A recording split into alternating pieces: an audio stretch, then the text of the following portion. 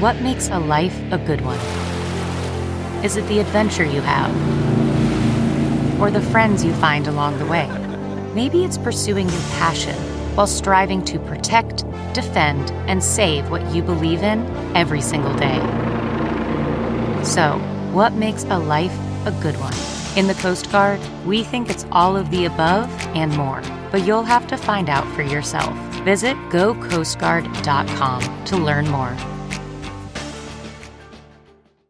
Well, we've all been there. Our child's tantrum at the mall, crying on a plane, the grip of death around our legs or at our waist at drop-off to an activity or to school, refusing to eat or maybe eating too much. And this is just the tip of the iceberg when it comes to parenting. Then you add in anxiety, ADD, ADHD, aggression, autism, learning disabilities, bullying, and the process can just seem overwhelming. Joining me today, parent consultant and child behavior specialist, Sylvia Corzato. Sylvia is the founder of Success in Steps. And so this brings me to welcoming you to this episode of Living Your Life with Leanne Lang, the podcast brought to you by Extension Marketing. And of course, if you have any information, great questions to ask or to check in, you can check in on extensionmarketing.com. Sylvia, great to have you here. Thanks for having me. I'm really excited. I think I was overwhelmed knowing this topic, that we were hitting on this topic, because there were so many places to start and to go. So I want to let the listeners know, we kind of decided we're going to take it from kind of birth on, right? So if they've got preteens, they'll eventually fast forward until we get to life stages, I think, so that we can really hit on kind of the process of it all. And you were you're 17 years in this industry. You founded this company, but there was quite the story as to how you got in to eventually having this type of a company. Correct. Yeah. It's been a journey. I can imagine, and 2 kids right now too, right? So you're doing the juggling like everyone else. Yeah, I'm everything that I preach, I practice as well, which is important. Yes, but it's so funny, right? Don't you find people look at you like, okay, how is she going to handle this? What is she doing? I feel like that when I'm grocery shopping. It's kind of like, what is she putting in her grocery cart? So I'm going to look at you. You know, people are looking at you like, how is she going to handle this situation? All the time, all the time. And you know, both when I'm more people are, you know, they see me out and about, and I get called out sometimes, which is still kind of weird. But they see me with my kids at the grocery store, and, you know, if the kids ask for something, that I could feel sometimes people watching me, or even if people don't know what I do. We get this a lot when we go on family vacation. Your kids do really well at the restaurants, or your kids are really well behaved. And I'm like, thank you. And then if we get into the long conversation, then they ask me what I do for a living. And they're like, oh, okay, that makes complete sense. And then they start asking me for tips for their children. And I love offering. That's a huge but that's a huge compliment. Yeah, it feels really great because, you know, the joke is that the kids have been on a behavior plan since the day that they were born, because I've been in the field longer than my kids have been here with me. So, which is good to know, right? Is that you had the study and the understanding of what it was that you were going to be doing prior to even becoming a parent. Correct. So what for you, I mean, growing up, happy childhood, strict parents, like what was that experience like for you? Italian background. Not able to sleep over at anyone's house because I had my own bed type of mentality. You know, when we were growing up, you know, you asked for something, my mom just had to give me the look. She didn't even have to say no. She just gave me the look and I knew to put it down. We all did. Siblings? How many of you? Siblings, older sister, younger brother. Okay. I'm a middle child. We have a strong bond, me and my siblings, and my mom. And it was a fantastic childhood in respects to that. And I thought I was actually going to be a doctor when I was younger, because I would watch the, you know, TLC back then when they had the operation channel, and I would have my lunch and watch the operation take place. My mom thought I was completely grossed out about that. I was a tomboy growing up, so very active, and just loved doing anything that was physically active, helping out people, volunteering a lot. Was home here? Like, was home Ottawa? Yeah, home was Ottawa. Grew up in Ottawa, born and raised here, mostly in the Hun Club area, and now I'm in the West End. So there was a positive experience growing up, right? There was, I mean, and I think we all have it, right? You get that look from your parent and you just know. And for me, it's like, I knew if she got to the count of 3, if we came anywhere near 3, you were in trouble. And I tend to think sometimes with my kids, I can be able to do that, but I definitely feel like it's definitely not as strict. The entire generation of when we were growing up to what I feel our kids are experiencing. But we'll hit on that. It's completely different. When I go back and I tell my kids, like, they ask me, well, what did Nonna make you do when you were growing up? And she's like, oh my goodness. It's like this foreign world to them. Foreign world. So where did you end up studying? So if you wanted to be a doctor, what was the program that you initiated? I actually just started biology and chemistry at Carleton. And then I was thinking about kinesiology because I was really into the whole fitness and was into fitness competitions and all that back in the days. But then I switched over once I got a touch on psychology as an elective at Carleton, and everything kind of switched. That's interesting. So you're in for the medical program. You need to take a psychology course, and that triggered. Was it the mind? Was it the way of thinking? It was. I always wanted to help other people. So to me, because I was so intrigued by operations, I thought that that's where I wanted to go. But then I saw how much I loved helping out people just in every day. Like, I volunteered a lot. Instead of doing a frosh week, I was volunteering at the St. Vincent Hospital. I was doing all kinds of stuff in that nature. So I just took the shift because children have always been a huge delight for me. So I knew that I wanted to work then with children and families. Okay. So was it child psychology that you ended up Exceptional Children is what the course was called. Exceptional Children. Mm-hmm. And in that was like just short sentences on, autism and ADD. Like, it wasn't really a big topic. The part that took the longest, or the most in the textbook, was FAS, fetal alcohol syndrome, was what they spoke about a lot during that time when I was in university. Which I would think is very different now. Huge difference. Probably the education of mothers, in the consumption of, but it just seems, while that would have led to a lot of other issues for the child, now it seems like we're talking much more autism, Asperger's, ADD, ADHD as anxiety as common discussion amongst parents or teachers in schools. Absolutely. And children don't normally get diagnosed till much later on because they're going through that developmental stage at the younger ages. And so there's a lot of things that could look like autism or ADHD and such, but we'll talk more about learning disabilities too, right? There's exactly. You're trying to figure out the layers as you're going about it. So you end up, because you spent quite a bit of time at CHEO. Yes. Prior to kind of branching out into your company. Yes. So actually, if we kind of go back before that, the way I got actually into the field was that there was a posting at Carleton for looking for a therapist for a little boy on the autism spectrum. And honestly, I still get all goosebumps about it because it was that little boy when I met him. I get choked up. Sorry. That when I met that little boy, I knew that my life was changing in terms of my field of my career. So you're a student. I was just about, so I had my psychology degree at that point. Okay.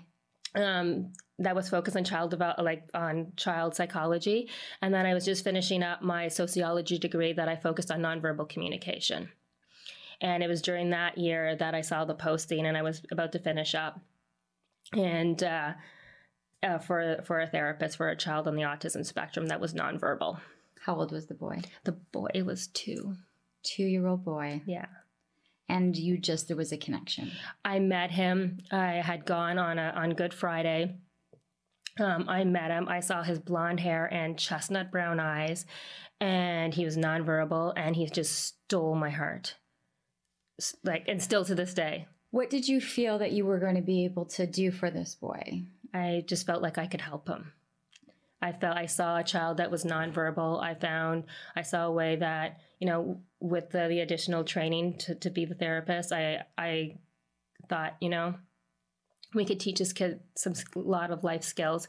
We can break things down so that he can achieve where his parents want him to be. And I'm not a mother at this point, right? This is well before I became a mom myself, but he stole my heart, literally in every aspect. And this is a child that I started working with. He was nonverbal. We did a lot of pairing, so a lot of him trusting me and such. And then I would start making demands with teaching him and, breaking things down to small tasks, make him achieve, and then building up on that. And then I'll never forget the day that on the IKEA dry erase board, we were doing the alphabet and he started talking. And it's like, talk about reinforcement. Is there anything more rewarding than that? Like, there are other things in lives, but for me, this little boy went from being nonverbal and using pictures to communicate to speaking. And it's like to hear his voice in that sense, like it's. I see the tears are welled up and for us both, right? How many months had you been working together? Oh, I worked with him before that moment. Before that moment, it was well over almost a year.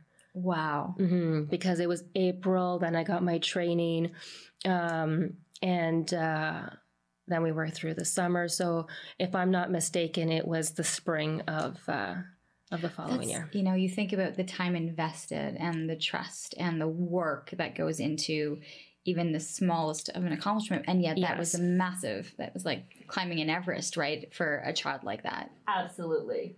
It truly was. It truly was. I'm sorry, I'm getting a tissue because I am teared up now. So this was a long time ago.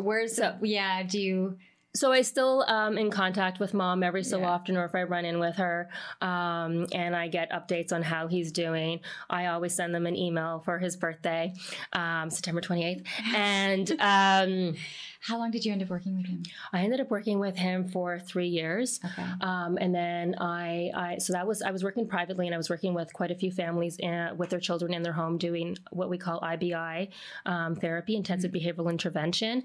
So I had quite a few families. Then I worked at the school board for a short amount of time as an educational assistant, thinking that to just expand my knowledge and to a little bit of a shift, as a lot of my kids that I was working with were going to school heading into the school. If you think about it, you meet this young boy at 3 years, that they're off into the school system. Exactly. So I thought, okay, I'm going to make the switch into the school system as well. That didn't last very long because as an educational assistant, no disrespect to educational assistant or anything by any means, but just as being a therapist, I felt like I was very constricted in what I was able to do. And so I wanted to do more. But the way that I got into CHEO was that it was kind of odd, actually. I didn't have any intentions to leave the school board, but one of the families that I worked with privately sent my resume to CHEO, and then I got a call from CHEO for a job position as an instructor therapist there. And then it was just kind of like, whoa, what do I do? And so I ended up going to CHEO and spent 10 years in a variety of different positions in the autism program there. It was serendipitous then, that you'd had a family that believed in the work as just sending a resume without you. Yeah, and I still to this day don't know who that family was. Can you believe that? Really? Yeah, I could never have got to thank them or anything. Like, I didn't know. And I remember... The hospital never said? No. The hospital never said. Wow. So it was kind of weird. Like, I had applied a few times there. But there was a conversation of a family also. So it was really weird. But this was the start, because 10 years is a nice run, and especially at CHEO, where did you have access to different kinds of families, different programs, different research, different implementation of therapies? What were you able to experience there? So I started off as an instructor therapist and did a lot of training in early intervention with applied behavioral analysis. I got access to a lot of different courses. I got to be supervised by so many amazing psychologists. I learned so much from them during the supervision time. They would come and supervise weekly.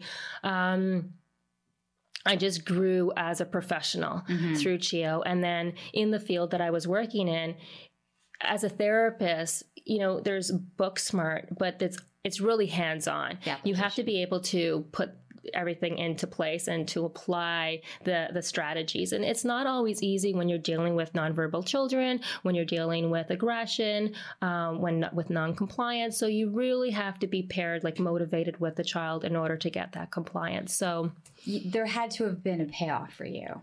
There had to have been. I just found it so rewarding. Like, honestly, to me, because we had to do a lot of data at the end of every day, I just found it so rewarding when I was able to accomplish something with a child. To me, that's what the whole job gave back to me. It's like, I am doing this to provide this child with this skill. So let's break it down and let's work together and let's motivate. And it was just honestly the most rewarding thing that I was doing at that time. When you're dealing with autistic children or nonverbal, and you know, there's a medical, there's a lot that goes on there, but then to be able to have had that experience, and then to realize that there's a lot of different components to parenting and to becoming a behavioral specialist. Did you just feel like there were so many parents coming at you with so many different questions and so many different things that you saw expanding your practice out was the way you wanted to go? Was there an end to the CHEO? Because I looked at your website and like you cover such a spectrum of issues that you were so focused on that at CHEO to branch out. Well, I'll give you a little Coles noted. It wasn't my thought. I thought that I'd be working at CHEO like to the end of my career. So I always knew once I started deciding that I wanted to work with children and family, I always thought that, you know, and this is when I was in 20s, right? In my 20s, I'm in my 40s now. So it's like when I'm like, okay, by the time I'm 40, I want to have my own business is what I thought back then. So like really weird that actually happened. But so I worked at CHEO. I was an instructor therapist for a really long time. And then I had an accident at work, which left me not being able to work with the kids anymore.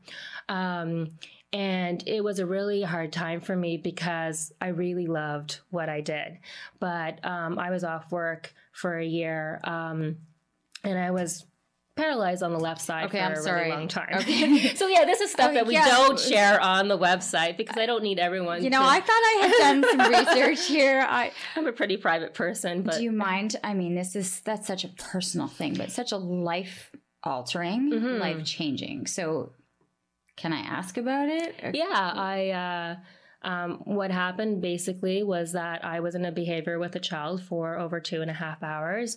And I injured myself at work by blocking myself, and my body was exhausted at that point. And when I had twisted to protect myself, so I felt something pop in my lower back, and I didn't feel right after that. So I started having some tingling in my legs and such. And so I was off for 3 months for physio and all kinds of stuff.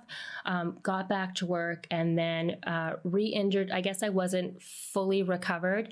And it was the simplest thing of a child. We were waiting in line to go to the snack room, and I was holding his hand, and all of a sudden he flopped on the floor. And just the way he flopped unexpectedly made my back do the same thing. And then I was off for a full year doing all kinds of things. And without going into too many details, it was quite the whirlwind because they thought there was other complications, but then it ended up being my back. I never would have thought. I mean, to have a type of aggression that you're physically exhausted, that you're physically exhausted at your job, not only mentally having to stay focused on the work that needs to be done, but to be able to protect yourself. It's difficult to comprehend. Yeah. And then at the same time, and I hope you don't mind me having this thought, I'm thinking you're having one session with this child. What are these parents having to deal with 24 hours a day?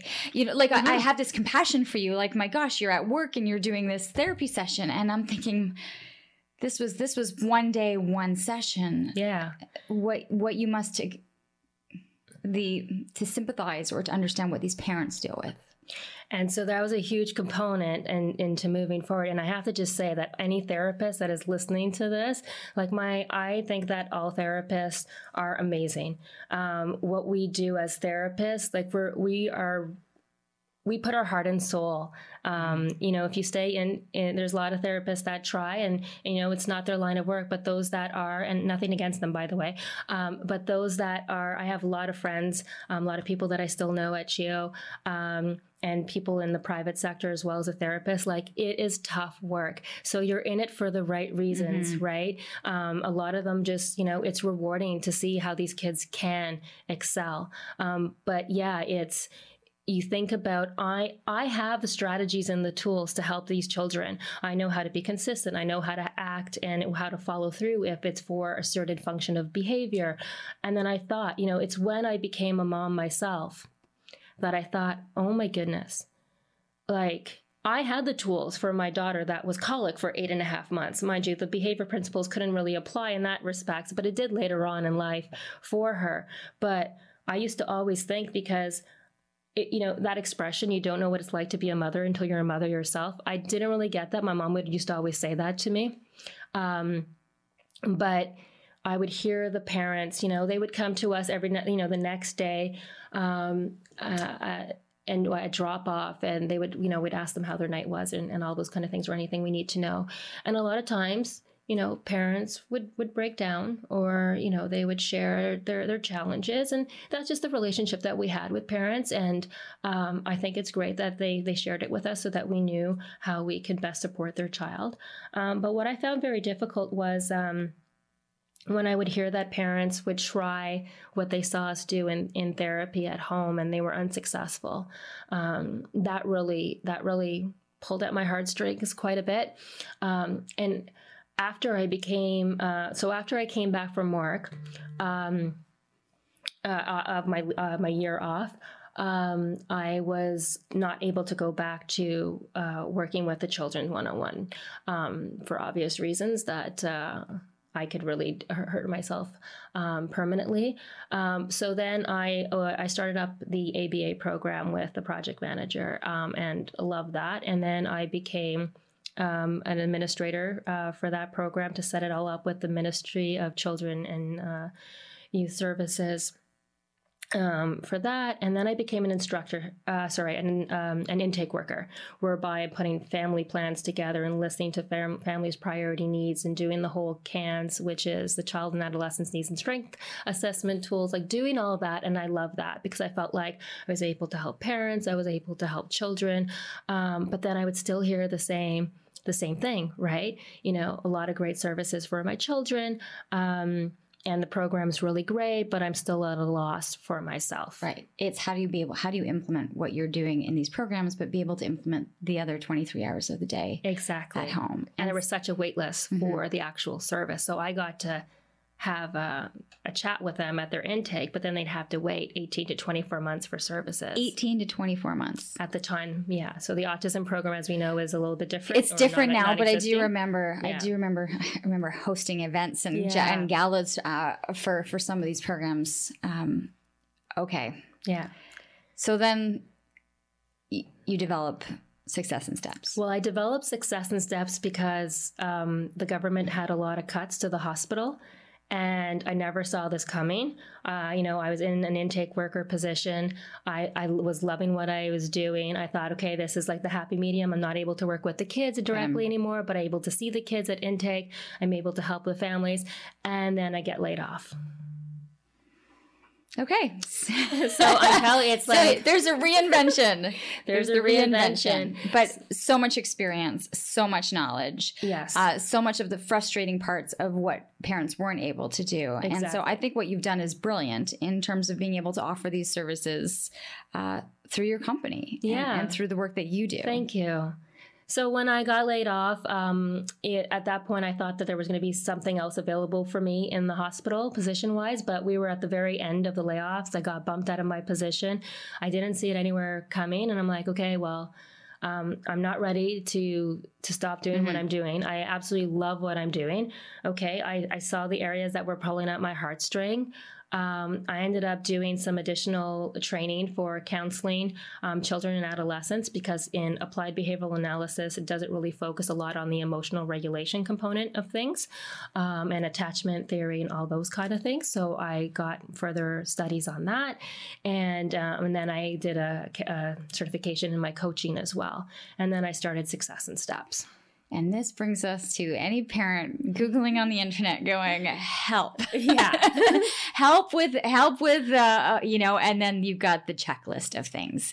And so this really brought you into having to work full spectrum with a lot of different issues. While it was very hands-on with the autism aspect, this branched out into everything. Yes.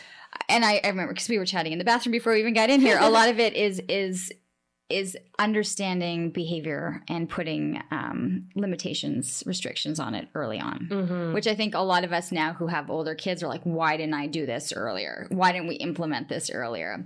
So I'm going to go back into let's go earlier. Yes. And we'll start kind of with, what are some of your suggestions in terms of parenting techniques, or, not being too overwhelmed when we look at almost like that if we go 0 to 2, I mean, there's and then I hear all of these kind of thought leaders now saying that so much of what our adult life is like is done by the time we're 7, right? Our patterns, our thinking, our outlook. So that's a lot of responsibility on parents to figure out how things are going to look by the time that kid is 7. So let's go 0 to 2. Where's the emphasis for you? This podcast is brought to you by Extension Marketing. They are a new breed of marketing agency that acts as your virtual marketing department, designing and implementing cost-effective marketing strategies that will grow your business. I can speak to this personally, as I've been using the Extension Marketing team to help me launch and grow my business. Founder Pat Whalen has been a lifesaver for me, a genuine coach guiding me along the way into uncharted territory. Tell them you're a friend of the show and receive a free 1-hour consultation. Check them out at extensionmarketing.com. So I'm actually going to take it just before 0 to 2. And so when you're talking about people normally talk before they get married, do you want to have kids, right? Because if one partner really wants to have kids and the other, it might be a deciding factor, right? But after the fact, like when you're pregnant, talking about how you were raised as a child, how I was raised, how you were raised are completely different. But how we were raised will play an impact on how we raise our children. So if our family was really strict, we might want to be like, I don't want to be that strict with my children because I didn't like the way my family was strict. So we have to be on the same page in terms of for partners to be raising their children, because it's okay to have differences, but they can't be so far away from each other, because that's when you're also going to fall into some problems. So those discussions need to happen. They do need to prior happen. to. Yeah, and it doesn't have to be like we need to sit down and talk. It's like, oh, so when you got in trouble, what happened? And normally those kind of things come out when you're dating, right? Right. You hear all kinds of stories and such, but then you can also see how their relationships are with their parents as they're older, and seeing where the respect. Have you dealt with parents in your office that are coming from completely different backgrounds, and arguments are happening based on they disagree with how each of them is handling situations? Absolutely. Yeah. And so it's getting parents to understand why the behavior is happening and what's maintaining it. And that's what I really do with families. I look at what the parent's strengths and needs are, and on top of what the child's strengths and needs are, so that when I'm providing them with strategies, it's very much tailored to their family. So what I do for one family is not the same for what I do for another family. I really look at what their strengths and needs are. I look at what their values are. I look at what they're willing to do, what they're not willing to do in terms of consequences and such for discipline. I use a positive approach. But that discussion, I go really in depth at our very first meeting, so that I have an understanding, okay, this is where we need to go. But then I also get a sense from the parents where they see the challenges. And like I always tell them, no judgment on my part. Just the more you share with me, the better I'm able to help you. Okay. So going to 0 to 2 now, it really starts off, what I always tell families all the time: clear expectations, consistency, and boundaries. If you have those 3 things established at the very beginning, and obviously when you're 0 to 2, like there's not that many things that you can put in place. but at the same time, there is, right? If your child is whining to have a cookie when they're, 18 months, and all of a sudden you don't want them to whine and you give them a cookie right away, well, we just taught them that we can whine and get a cookie. Right? So it's those little things like that that develop into challenges later on, because we're kind of establishing some learned behavior there. Do you have you seen differences in how parents have approached the sleep? Rather let them, when you asked that question, did you let them cry in the crib or did you go and soothe right away? Can you tell the difference? Yes, I can. And parents will often, so when I do the intake with them, I do ask them like, do you problem solve for them, or do you allow them to problem solve for themselves? How long do you go before you help them out? So, there's so many different terminologies now. There's the helicopter parent. There's a new one that came out, the snow plowing. Oh, yeah, I did hear that. Yeah, so I don't use that term. It just seems a really odd term. I do use helicopter parents, though, sometimes in my own private discussions.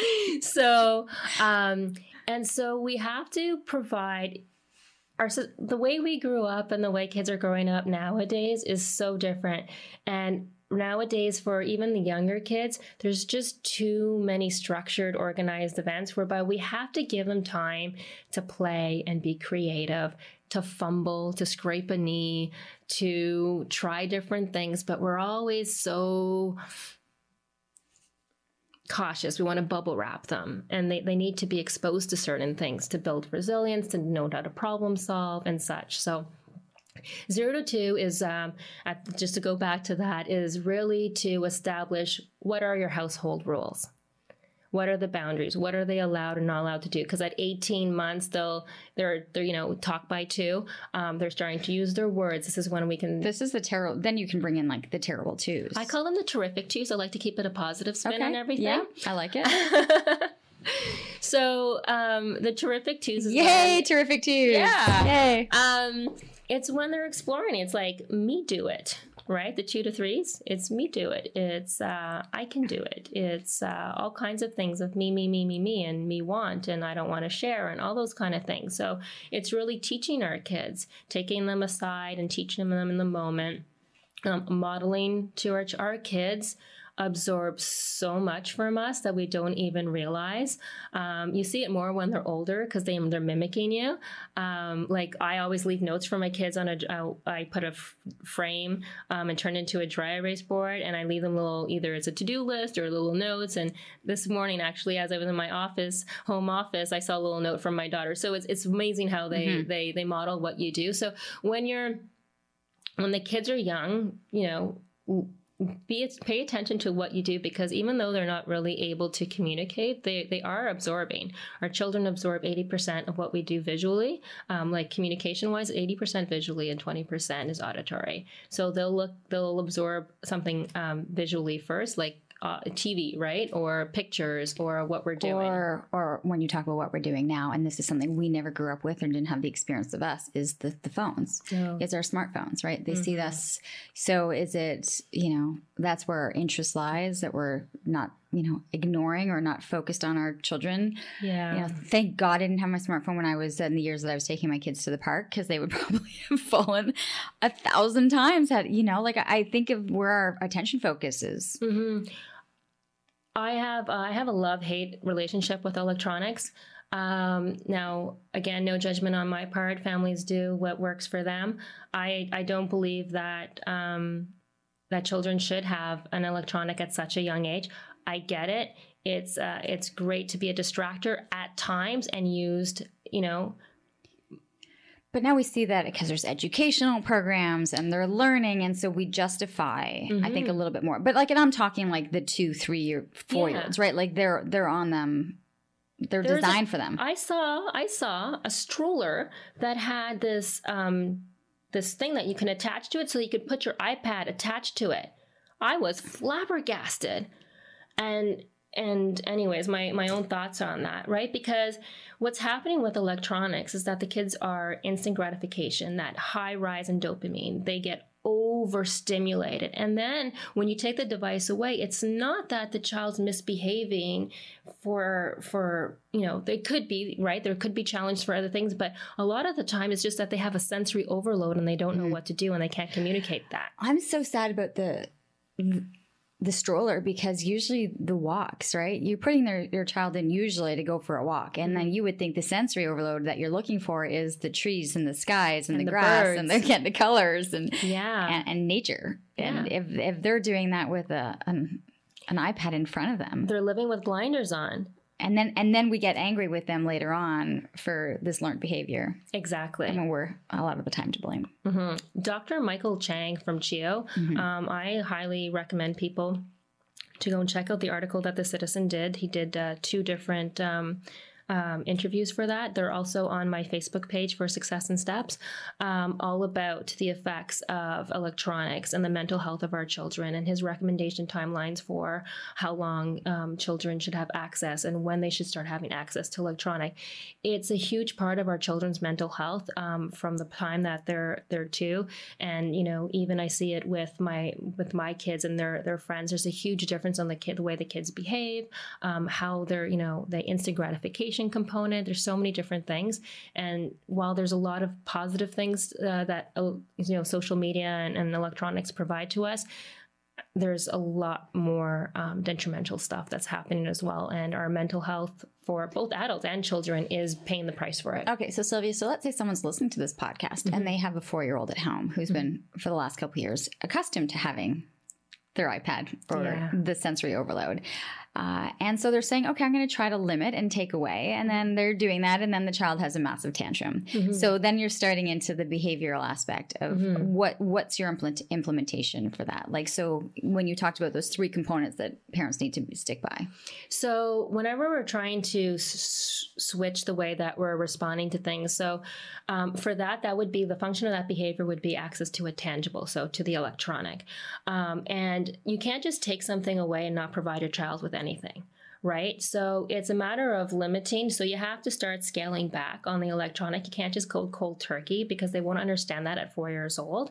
But saying that you can have the iPad after dinner, and the timer's on for 30 minutes. So it's set times whereby they can have it. So it's not just whenever they ask for it.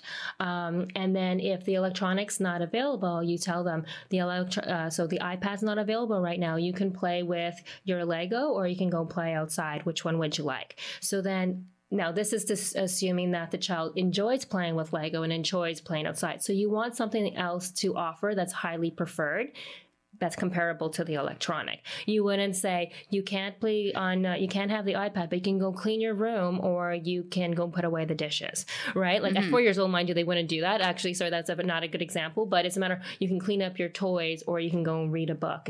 If a child's not motivated to do that, then you're going to fall into some problems. The one thing that I noticed that you did do, though, is that you gave 2 options. Always provide 2 options. Yep. Not endless options or not endless options. So it's always, whenever something's not available, and this goes for any age, I still do this for my 12-year-old. You can have this or you can have that. Which one would you like? And then if they were to say, well, I'd rather do this, and if that's an option, then I say go for it. You know, like, yeah, that's a great option. But it's 2. It's always 2. Okay. Yeah, because you're removing something from them, and you want them to feel like they're in control of what they select. So if you just say, you can't have that, but you can have this, well, they're like, well, I don't want that. I want the iPad. And then that's when, the meltdown really starts happening. Whereas if you provide 2 highly preferred items and they say, I don't want that, but I want this, and if that's okay with you, say, yeah, that's a great idea. Go for it. And so you're redirecting them to something else. And that's how you can diffuse a meltdown for something that they had wanted before. Might be a little bit different with your 12-year-old and the 4-year-old, but it's starting to implement that right now. And how early do you want the interventions to start? Like that you believe that these learned behaviors need to be dealt with? So as young as 2, you can start implementing, very they're not strict. You just want to establish some sort of order in your household. And you want to have some consistency. When I talk about the parents, is having the same amount of consistency. So if you're with mom, there's certain expectations. If you're with dad, maybe the expectations look a little bit different, but the follow through is always the same. So that way you don't get into, well, mom lets me do it this way, or dad lets me do this way. And then that can trigger a behavior as well. The follow through. The follow through. Follow through is really important. We're getting into school age children. Mm-hmm. When do you realize because we were talking about behavioral and you've dealt with autism and when do you start to kind of go, my child, and we all do this, we do the comparison. Absolutely. Sammy we do. Down the street is already walking. Yeah. Sammy down the street is already talking. Yeah. Sammy's reading, and you could be at the 4, 5, 6 and we compare, and then you're worried, and then you're calling your doctor saying, my Susie's not doing this, right? Mm-hmm. How healthy or unhealthy is that? It can be both ways, right?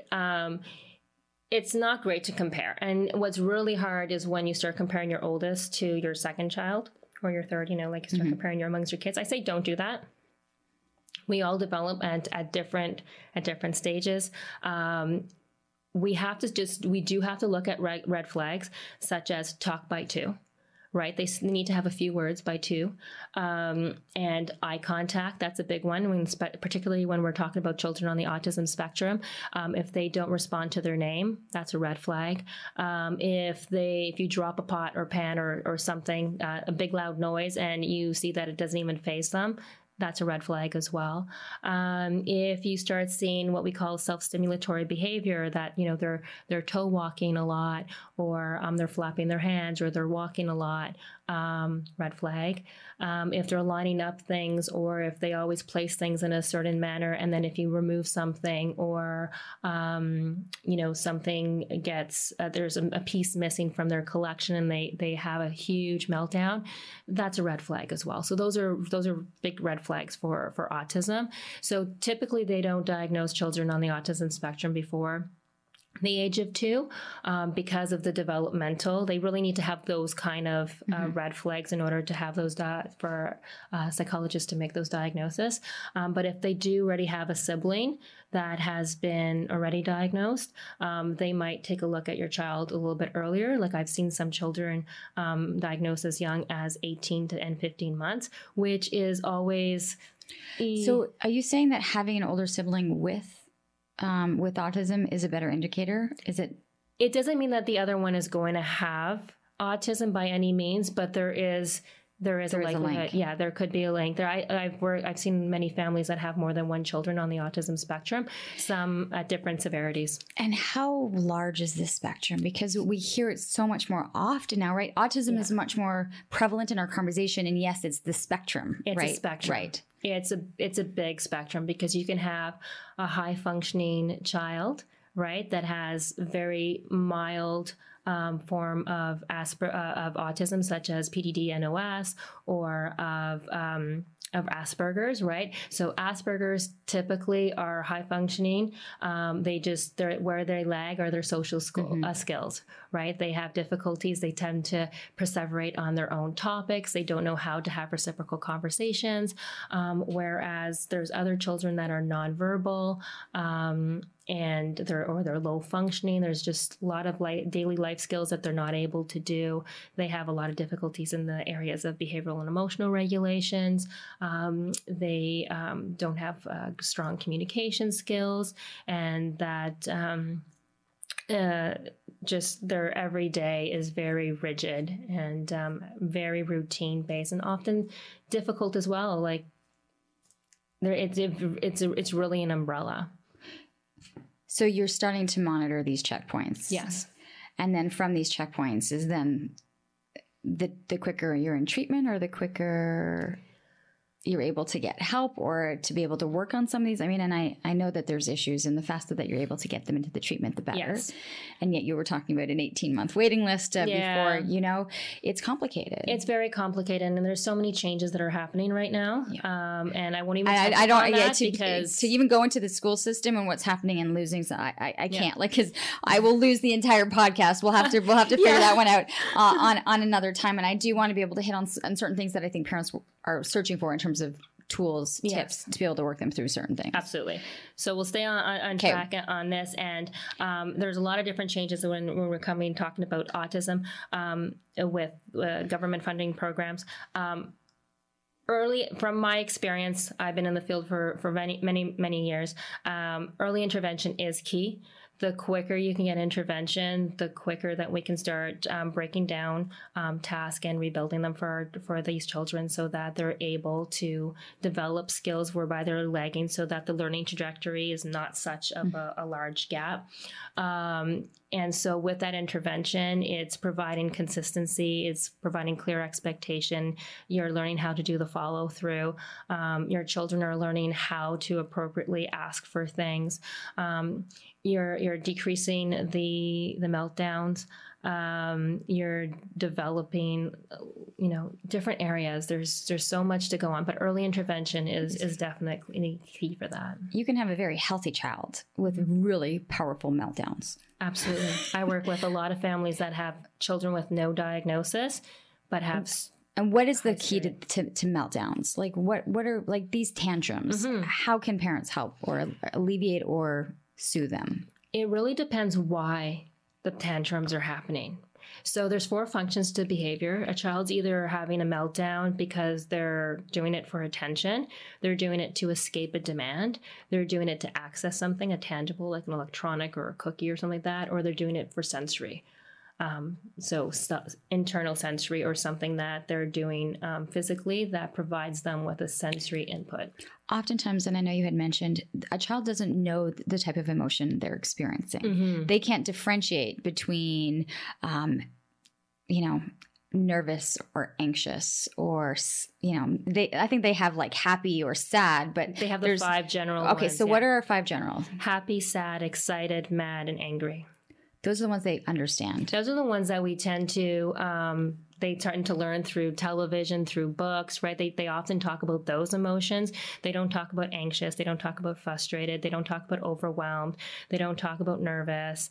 They don't talk about the more specific emotions. And those are ones that parents need to teach their children. And we do that by modeling. So we can say, you know what, I'm feeling a little anxious today. This is the conversations that you have when your children are a little bit more older. So for them to understand, because sometimes I was understanding that, you can have a tantrum, but it's really that they were anxious about a situation. Yeah. Right. So it wasn't they were trying to be bad. Mm-hmm. They just couldn't express the emotion that they were going through. Right. And we're so quick, I found, to just snap out of it, mm-hmm. And that just isn't always the case. And I know that you've established like a charting. Yes. Right. And that there's an emotion, there's a color, there's a how to deal with. Yeah. So I've modified it. So I didn't develop it, but I've modified it. So it's called the 5-point scale or the zones of regulation. So a lot of schools use it. They started in grade 1 typically to use it. And they talk about zones by color because kids can associate with colors. So green is zone 1 and happy, and with red being, angry. And so what it does is it helps children to identify how they're feeling. They can redirect to it because, as I said before, visually, children absorb 80% visually. So visuals really help our children to understand all kinds of different things. But in terms of emotions, they understand. We had given them a detail of how that makes them feel. And then at the very end, what I've modified is, what can I do? So these are things that we have to learn and observe as parents. Okay, well, this is what makes my child calm. Or I've noticed that he gets so frustrated that, these are the things I do. So, he can go and escape and go and color, or he can go and kick his ball to have some emotional regulations. So you've been able to, at least with the families that you work with, understand how each of these colors, levels, zones work, and what the tool is going to be to help them Yes. get through some of these stages. Yes. And so there's an example of that on my website that parents can go and look at within a segment that I did. And it really speaks about how we can explain it with our children, how you can modify. You know your child best. You can also ask your teachers, the teachers at school, what does my child normally do in order to calm themselves down at school? Or what do you do to help them? So that if we generalize between the home and the school environment, the consistency between the two is really going to help the child as well to self-regulate. Okay. Then you have a child as they're getting older who they're quite good at expressing how they feel, and they're aggressive, or they're talking back, or they have behavioral, parents are just throwing their hands up going, I have no idea how to deal with them. Yeah. So again, it goes down to the why. What is the outcome of their behavior? Are they upset because you didn't give them the key to the car? Well, then let them have their meltdown and let them know why they can't have the keys to the car. You can't have the keys to the car because I need to go somewhere. And what I like to encourage parents to stop doing is over-explain. And particularly when the kids are younger. So we tend to want to reason with our children and explain to the point until we get, okay, mom, or something from them so that they understand. Really what that's doing is putting, what I could call as putting logs into a fire and making that fire get bigger, because they're not understanding what you're doing. Right now, they're in the moment. They're very upset. We need to keep it very short and sweet. So, no, you can't have a cookie right now because we're about to have dinner. And what I actually get asked a lot is, well, why do I have to tell my child why? Why can't I just say no? Because no's not enough of an answer. And we wouldn't appreciate being told no either, right? So you ask your boss, can I have these 2 weeks off in July? Yeah. And your boss responds, no. Would you be okay with that? Or would you be okay with your boss saying, no, I'm sorry, you can't have those 2 weeks off because two other people are already booked off and we'd be short-staffed, but you can have the following 2 weeks? Which one would you accept more, right? So it's a matter of just letting them know why. So that way, not only is it allowing them to understand why, but they also know for next time. And so they can build on those skills. Okay, so I can't have cookies close to dinner time, but I can have cookies after dinner. So, maybe you say, no, you can't have a cookie now because we're about to have dinner, but first eat your dinner and then you can have a cookie after you finish. Is that too much explanation? Or... Depends on how old they are, but you can break it down for them. So no, you can't have a cookie now because we're about to have dinner. And then you say, well, when can I have a cookie? Because that's generally the other follow-up.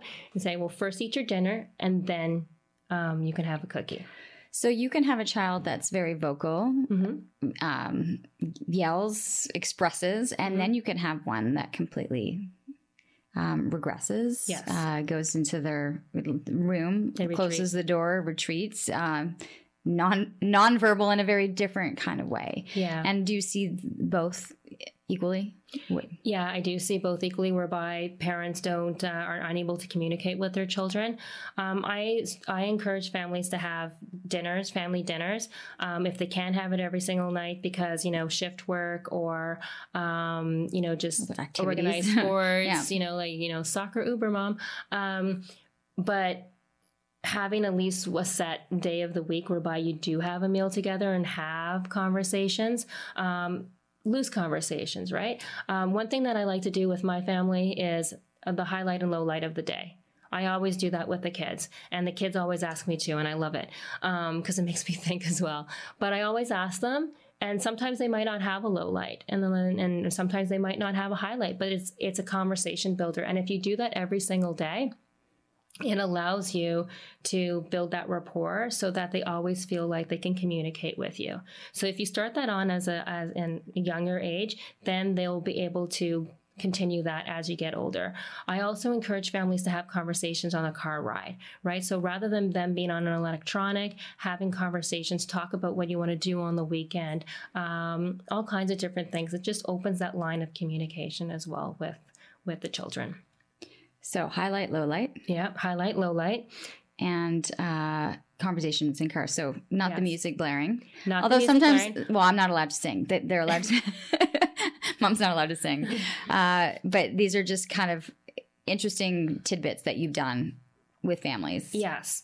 The other thing is when they do communicate, and it might not be something that you're okay with, or it might have startled you, I always encourage families to say, thank you for sharing. Thank you for sharing will go a long way, particularly when they're under the age of 10 years old, and prep them for when they're older and they do have to have those tougher conversations with you. Because right now, children don't feel like they're being heard, and for so many different reasons, right? But we want them to always feel like they are being heard. Thank you for sharing. Let's talk about that. Or thank you for sharing. I'm having a hard time, but I'm having a hard time understanding. Can we talk about this a little bit more? Or why are you feeling that way? Or thank you for bringing that up. So many different things. Thank you for sharing. We'll stop from that argument that you're going to have with a child and then allow you a segue to actually have a conversation. Whereas if a child says something to us and we start losing our marbles right away and just start, yelling or telling them why they're wrong, then they're going to shut down and their defense mechanisms are going to go up. Thank you for sharing. Thank you for sharing. Start that young. Start that young. So that you can even start that now. There's never a bad time to start. But if you start that young, it's fantastic. It will go a long way. So that when you have that 15, 16-year-old that needs to bring up something, that they'll know first thing isn't going to be a blow up. It'll at least be exactly. I've got one line at least to get through before all hell. Yeah, and you can always say that mommy needs a timeout. Or daddy, you don't have to respond to your kids right away. If it's something really overwhelming, we always feel like we have to be super mom and super dad and have an answer for everything. If we don't have an answer, or if we're too overwhelmed, or we think that we might react in a way that we're not going to be so proud of, because how many times does that happen? It happens. No judgment. We're all human. But we can say, I need a minute. I'll be ready to talk to you after. What's your take on punishment? Or do you have a different view of punishment, or how it needs to be understood by all parties involved? So I like to take a positive approach for everything. Kind of like the terrific twos? Kind of like terrific twos and fantastic fours. I like to work with a child's motivation. I'm not a believer in bribery. I'm a believer in working with a child's motivation so that it develops compliance for a child. I'm also a strong believer in natural consequences. So I'll use my children as an example. Both of my kids play competitive soccer, and they know that they can't be late because then they might get benched, or the coach is going to call them out, and they don't want to do that. But if they have things that they need to get done, so it's a first then strategy. First get that done, and then we'll go to soccer. But first get that done, and then go to soccer. But I'm going to be late then. Well, if you don't want to get late, first go and do that. And then, so it's always being consistent on what you're saying, so that you're not going to get into the argument. They're going to understand that what you're saying is the deal, and then the natural consequences if they don't get it done, because it's not like I'm not giving them enough time. They have plenty of time. It's if that they get stuck with the shiny object syndrome and they get distracted. They get to choose. So there has been time whereby they're late and they have to explain to the coach why they're late. Does it happen often? No, because they've learned from that, because they don't want that. I have a feeling, though, that your kids haven't done things that have been deserving of punishment. But yes, I'm assuming that parents that are coming into your office, that for some, I just think go to your room isn't punishment anymore. There's way too much fun stuff in the room to go. When we had to go to our rooms, we had no TVs or electronics or anything like that. No toys, you were nothing. bored. Yeah. Our room was meant to sleep. Mm-hmm. And, and I'm okay with that. Going to your room, timeouts are not effective. Timeouts are only effective if the natural consequence is going to be that they're going to miss out on something in the immediate. So the example that I like to use is if you're at a birthday party for a child and they're misbehaving, and we pull them away and we let them know why we're pulling them away. You're being too aggressive. You need to be using gentle hands. And because I've already, and say that, maybe you already told them ahead of time. Actually, can we just backstep that actually? Mm-hmm. So before going to a birthday party or anywhere new, I always encourage families to state what the expectations are in advance. Because it's not fair to a child that is extremely excited to, once they get there, they do something, they get called out on it, or they get pulled away because you're shocked that they were aggressive. That's not fair to the child because they're really excited. So before going to the birthday party, say, okay, we're gonna go to Sarah's birthday party, and just remember, at a birthday party is gonna be a lot of loud music. You guys are going to play tag and all those kind of things, but remember, you guys need to use gentle hands, okay? And you can be excited and stuff like that, but let's be kind with our words and letting them know what those expectations are in advance. And so, before you go in and say, okay, guys, so what are the rules? And they repeat it to you. If they're old enough to repeat it. If they're not old enough to repeat it, you just remind them again before going in.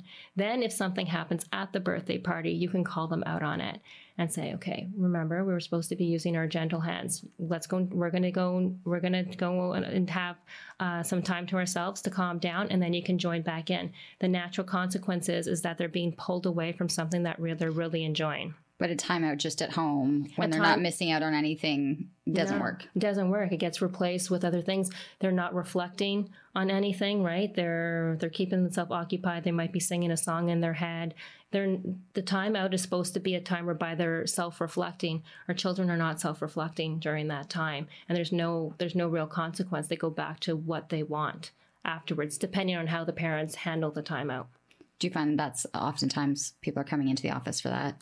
Yeah, so a lot of times they're giving their child time out, but then afterwards they hug it out afterwards. Mm-hmm. But it really depends on why they got the hug out, why they got the time out to begin with. Like, should we be giving our child a lot of attention afterwards? Not so much. What I always encourage is that let them come out of it if you're going to do a timeout, because like I said, no judgment on my part, but I do encourage that if you are going to do a timeout, let them go back and do something, have an opportunity to do something appropriately. And once they're on task, then start showing, you can give them the affection or call them out and say, I really like the way you're playing with your toys now, and give that positive reinforcement.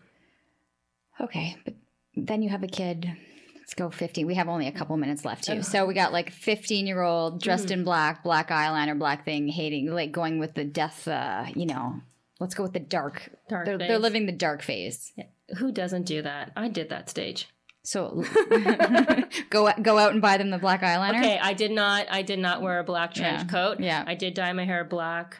And wore black for a bit. I think it was my Smashing Pumpkin days. Mm-hmm. I still love the Smashing Pumpkins though. But kids go and try and fit in different groups, especially in high school, right? So we don't want to put the alarms on right away. When they're trying something, if it's no self-harm to themselves or to others, it's a self-discovery time. So it is like, skating on thin ice, or walking on thin ice, however that expression goes. Because we want to give them an opportunity to discover themselves, but then we want to have that open communication with them as well. So thank you for sharing the fact that you're going to shave your head, or thank you for sharing the fact that you're going to dye your hair pink or black. Like, you can. How much of this are we using your other? So thank you for sharing when they're having a conversation. Okay. Thank you for sharing. Mm-hmm. But I don't think that's a good decision, and here's why. Or if you were to shave your head, okay, so you want to shave your head. Why do you want to shave your head? So because I want to piss you off. Okay, so if you want, if it's just because they want to, if that's honestly their answer, then we have to dive in deeper and see where that attachment has failed us. What if you're noticing the child is dealing with peer pressure? They're doing or making decisions not based on what they would like, but what their peers are doing. So this is where social media does come in handy. So I always encourage family to be attached to their child's Instagram account or whatever accounts that are out there as well, and just monitor, because that's a good red flag. Oh, Sylvia, they then go and create secret accounts. Oh, I know. And then you go and find their secret accounts because they get tagged and all kinds of stuff. Yeah, it is a little bit challenging, but even though you were not able to see those secret accounts, you're able to look at other friends, say Instagram stories, which is now a thing. No one puts pictures anymore. They just do Instagram because they disappear. So you have to go in there and just see the way that other children are conducting themselves, because true colors, you get a sense of where peer pressure, if your child starts really changing the way that they're acting, you can kind of see where things are. If they're asking to do things that are out of the ordinary, having those conversations with them to determine what is it that they want to do, and making sure that you have that open communication with your children is really, really key. But you are going to have teenagers that are going to rebel. You're going to have teenagers that are going to, have colorful words for you. It's really having, what are the consequences for that? Is that acceptable? And, if a child were to speak to me, and even if one of my kids at this age, at 12 and 10, were to speak to them, I'm sorry, that's not acceptable. That's not the way you speak to me. You can either try again, or you can and I will say, you can go and do this or this and then come back to me. It won't be anything reinforcing, but they'll come back to me. Or there's going to be a consequence for it if it's something that comes up again afterwards, because we have to teach them right off the bat that that's not acceptable, and we're not going to be taking that kind of behavior. But there could be kids that have, and really quickly, because you had mentioned, there are kids in kindergarten who are aggressively, aggression, physical aggression has become much more of a trait than ever before. Yeah, especially in kindergarten and grade 1. It's incredible how many children are aggressive in kindergarten and grade 1. It is such a far cry from what we experienced growing up. That is a matter of consequence and how we handle things, and if we're negatively reinforcing. Unfortunately, we only have an hour to speak about, so it goes so much deeper, but we really have to so when we're talking about the reason there's 4 functions of behavior, we have to also look at what's maintaining the behavior. So if we're giving into a behavior, if we're allowing them to do something and brushing it off, if we're giggling at them when after they've done something because it's not appropriate, but you're just going to try and laugh it off, those kind of things reinforce it. If they break something and then you're the one cleaning it up afterwards, as opposed to them cleaning up, that's negatively reinforcing. There's so many different things. So it's really a matter of, when they're younger, establishing clear expectations and boundaries for these children. Boundaries is what's lacking. Okay, the boundaries and jumping on a problem. If they think it's going to go away, it's not. No. So if you're thinking, that's a phase, it's a phase. Yeah. It's not. So when you recognize that behavior is starting, get on it ASAP. And if you can't get on it yourself, this is where you come in, right? Is having a behavior specialist work with the family to be able to diminish it quickly. Yes. Because everyone thinks it's just a phase, it'll pass, and that's not it. And then my last question, as we were kind of going through the stages, we are dealing much more now with sexual identity, conversations, as to when sexual activity is starting. That all seems to kind of have gotten younger and younger as well. And so when are you seeing the discussions happening now with families? Well, now that they incorporated that part of their health plan, health in school, I had the conversation with my kids prior to them having exposed in the school. And the reason being, some children are very oblivious, and where other children are more well-informed. And so just having that conversation with your children, whether it be in a form of a book, or there's some really great books at Chapters that explain, that either read with your kids or allow them to read. Give examples. Actually, American Girl has a really great one for girls. It talks about puberty, how their body's going to be changing. So there's a part 1 book, and then the part 2 book is all about the whole sex ed. And it's really well put together. What I did for my daughter is I paperclipped a section that I said, you can read the whole book on your own, because I gave her the option. Do you want to read it with me, or do you read on your own? She chose to read it on her own. I said, okay, but this section here, this is the one section that I want to read with you. And it was all about sexual intercourse. And so we did have that one-on-one time, and we read that together. And what age were you doing that? She was in grade 5. Okay. So she was 11. 11. Yeah. And she was, didn't really want to talk about it, but I told her she can ask any questions that she had for me either now or later. But you found that was the appropriate age to be able to have this discussion. Yeah, well, because our girls are having their menstruation so much earlier. Grade 4 is great. Like even every time I say that, it's just flabbergasting. But grade 4, they're starting to have their menstrual cycle, and so they need to be aware. They need to be educated. They can't be educated by their friends that don't know much more than them. And so the more we educate our children, the more they're going to feel comfortable. The less they're going to get in trouble. And air quotes there.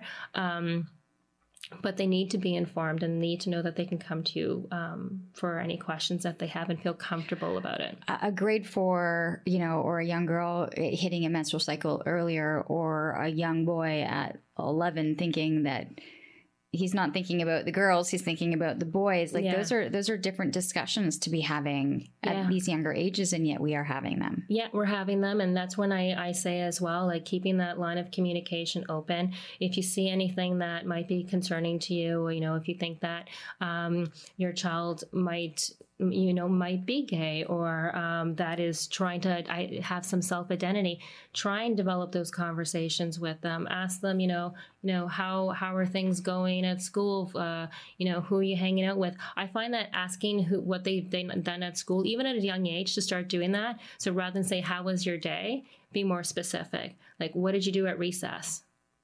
Who did you hang out with? Starting when those conversations, when they're younger, is going to be easier to ask them questions when they're in high school. So what do you guys do at recess now? Or during your break? It's not called recess anymore, Mom. What do you guys do during your break? Who are you hanging out with? And if you know certain friends, are you still hanging out with so-and-so? If they say no, say, oh, okay, I thought you guys were good friends. Did something happen there? Start trying, you don't want to be picking on them for trying to, absorb, get too much information out of them, and they feel like they're being interrogated. It really has to be like, oh, did you guys have a falling out? Like something more natural, so that they start feeling a little bit more comfortable with sharing that. But more direct questions, so that it's not how was school today, and then it's like, fine. Yeah. And then end a conversation. Exactly. You need to give something whereby they have to provide an explanation. Right? Because once we get into those one-word answers, we know that our child is... it's a red flag that there could be other things, because we don't want to start getting them to shut down on us. That's what number one thing that we as parents want to avoid is our children shutting down on us. So really opening up this conversation, always providing them with some sort of a question or a comment that should receive an answer for it, so that we can continue the conversation. I wish that I could continue the conversation, but I'm going to take a wild guess and go, oh my God. Sorry, Veronica. She kind of gave me that 10-minute warning 20 minutes ago. Oh, I'm so sorry.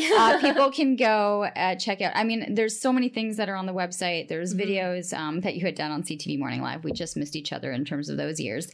But the different things that you're able to focus on with parents, families, and children. So Success and Steps, is that the best place? Okay. Successandsteps.ca is the best place to reach me.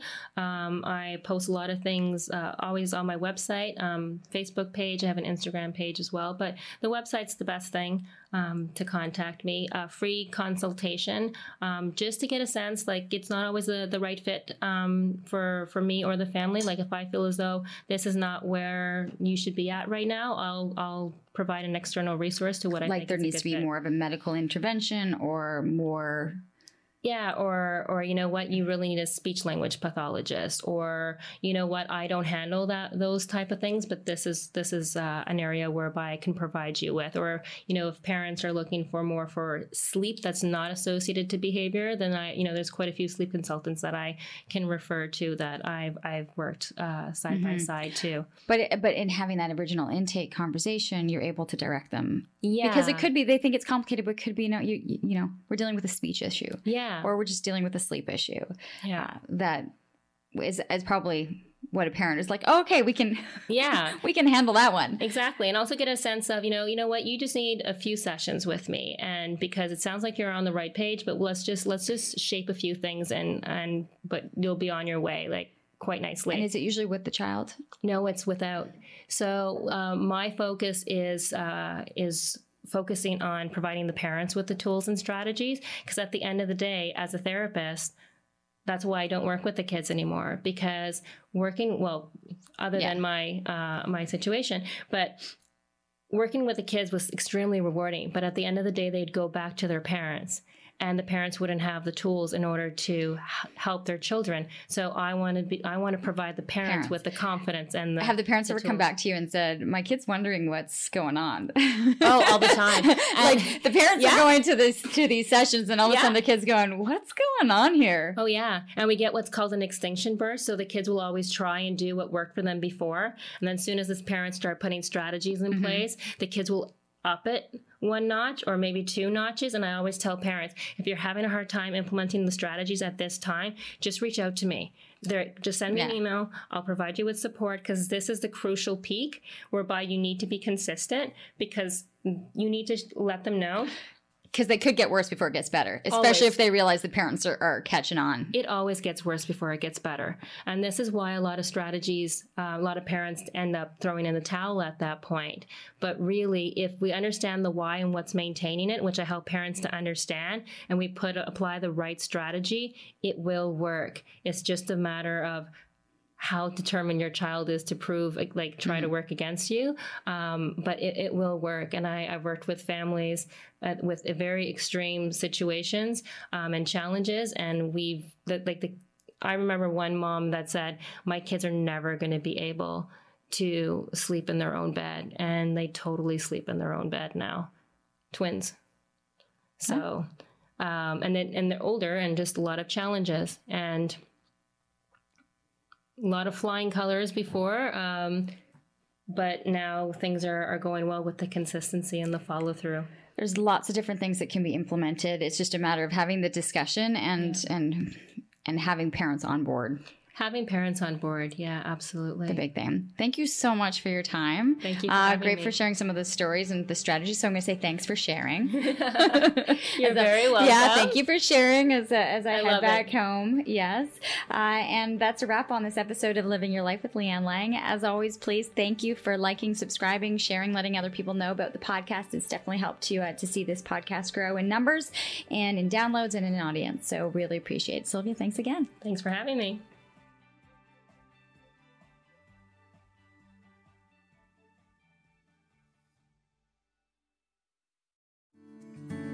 Come on a journey like no other, where you will discover many roads that will lead you to a happier, healthier, and more stress-free life.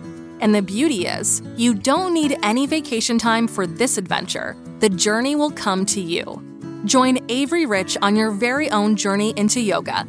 Along the way, she will demystify yoga poses and guide you into a yoga posture or short sequence, all in less than 15 minutes. You have nothing to lose but stress. The Journey into Yoga podcast. It's not for people who like yoga, it's for people who don't like yoga. Follow or subscribe on Apple Podcasts, Spotify, Amazon Music, or at averyrich.com.